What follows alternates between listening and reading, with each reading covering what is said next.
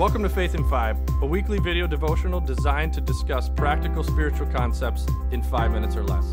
I'm your host, Mark Vandella. One of my favorite things to do in the summer is to sit around a campfire and share stories.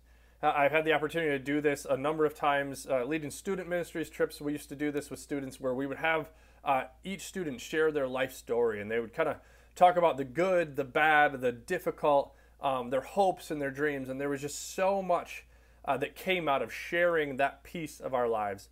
And recently I had the opportunity to do this in some leadership training, basically an overnight retreat where we get to sit around a campfire and share things about ourselves.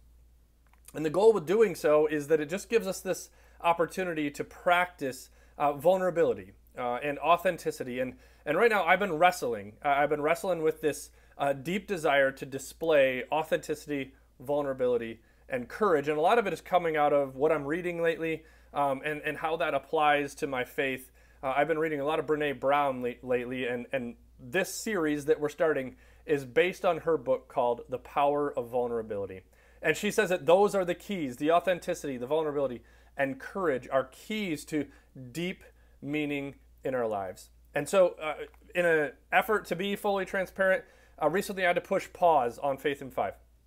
And to be clear, there's nothing wrong. There's no real big issue. I just wasn't feeling it. I really wanted to do this well. I wanted to talk about vulnerability and transparency well. And I was feeling the weight of that, and I just didn't have it. I wanted to spend a little bit more time sitting and reflecting and marinating on that and kind of letting it work instead of just following the timeline of getting another video out. So thank you for giving me that opportunity to push pause and reflect. And what I want to do is invite everyone who listens or watches this to think that we're all kind of sitting around a campfire, and we're going to share parts and pieces of our story, and we're going to map our faith onto that, because I think that that's what our faith calls us to do. Our faith calls us to be more authentic, more vulnerable, and more courageous. And so this is the start of that series. We're actually calling it Beautiful Things, which is inspired by one of my favorite worship songs by the same name. And in that song, it talks about God making beautiful things out of the dust, making beautiful things out of us. And admittedly, this song is weird. Like, the cadence of it is a little bit clunky. And it's hard to lead worship sometimes because it doesn't follow a normal cadence. And that's why I love it. It challenges me with the lyrics. And I think that it challenges me in my life, that some of what we need to do is bring some of that clunkiness, some of that imperfection to the table. And honestly, I have this deep desire to model authenticity, vulnerability, and courage.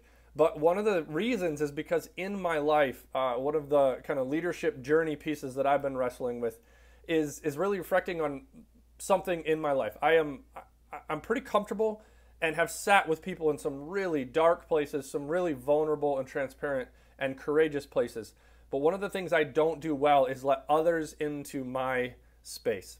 And it's something I've been wrestling with. So my goal is to kind of give you a peek into that in this series. We're going to do 11 weeks throughout the summer and into the fall on what it might look like to be more authentic, more vulnerable, and more courageous. And this first week, the kind of the place to start is obviously the model of Jesus. But the thing that I want us to pull out of this week's talk is one of the reasons, or one of the ways that we do a good job of modeling these things, is based on the people around us. So the people we bring into our spaces give us that opportunity to step into authenticity, vulnerability, and courage. And the verse that I read recently that's really stuck with me is Jesus in Matthew 26, 37 through 39. Jesus is facing the most difficult time in his life, arguably. And he is basically talking to his disciples about the fact that his life is going to end. And he goes off to the Garden of Gethsemane to pray. And it says he took Peter and Zebedee's two sons, James and John.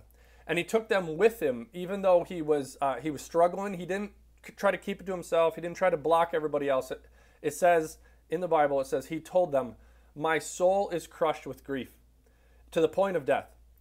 Stay here and keep watch for me." So he let his people in on this. He's there with all 12. He invites 3 to go deeper. And then he goes off and he prays to God, and he lets God in on this difficulty. He went a little bit further. He bowed his face to the ground, praying, "My Father, if it's possible, let this cup of suffering be taken away from me. Yet I want your will to be done, not mine." And so as we read this and we reflect on Jesus' model of authenticity, vulnerability, and courage, and we unpack this further in the coming weeks, a couple things that I want you to wrestle with in this campfire, beautiful things place. First, Brene Brown says in her book that the difficulty is where we find deep meaning. And so when we don't go to these places of authenticity, vulnerability, and courage, then we don't experience full meaning in our lives. If we just seek happiness, we don't get all of the good that comes with this life. And so my encouragement in our faith is that we would examine that, and that we would take Jesus' example and look to work to model what these things look like. And the two things I want us to take away from Jesus' example and then also take into our faith is, one, consider the people around you. Who are the 12 that you walk with that get a picture of who you are? I have a group of people that I've given full permission to kind of observe my life, check me on social media, check me if I'm distant or like check in to keep me healthy. And then Jesus also models that there's 3 tight people, like discerningly so. We let them into some of those deepest, darkest places. And do we have any of those people in our lives? I believe Jesus models that.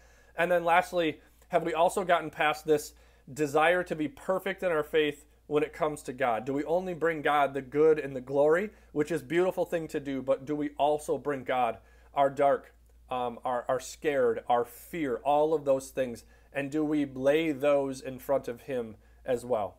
And so as we consider what it might look like to be more vulnerable and transparent in our lives, in your faith, look for the people in your life, the 12 and the 3, and then also consider putting some of those things in front of God this week, and then join us as we walk through the next 10 weeks together. Thanks for watching Faith in 5. If you like what you see, please like and share. If you're interested in making a donation to our ministry, please click the link below.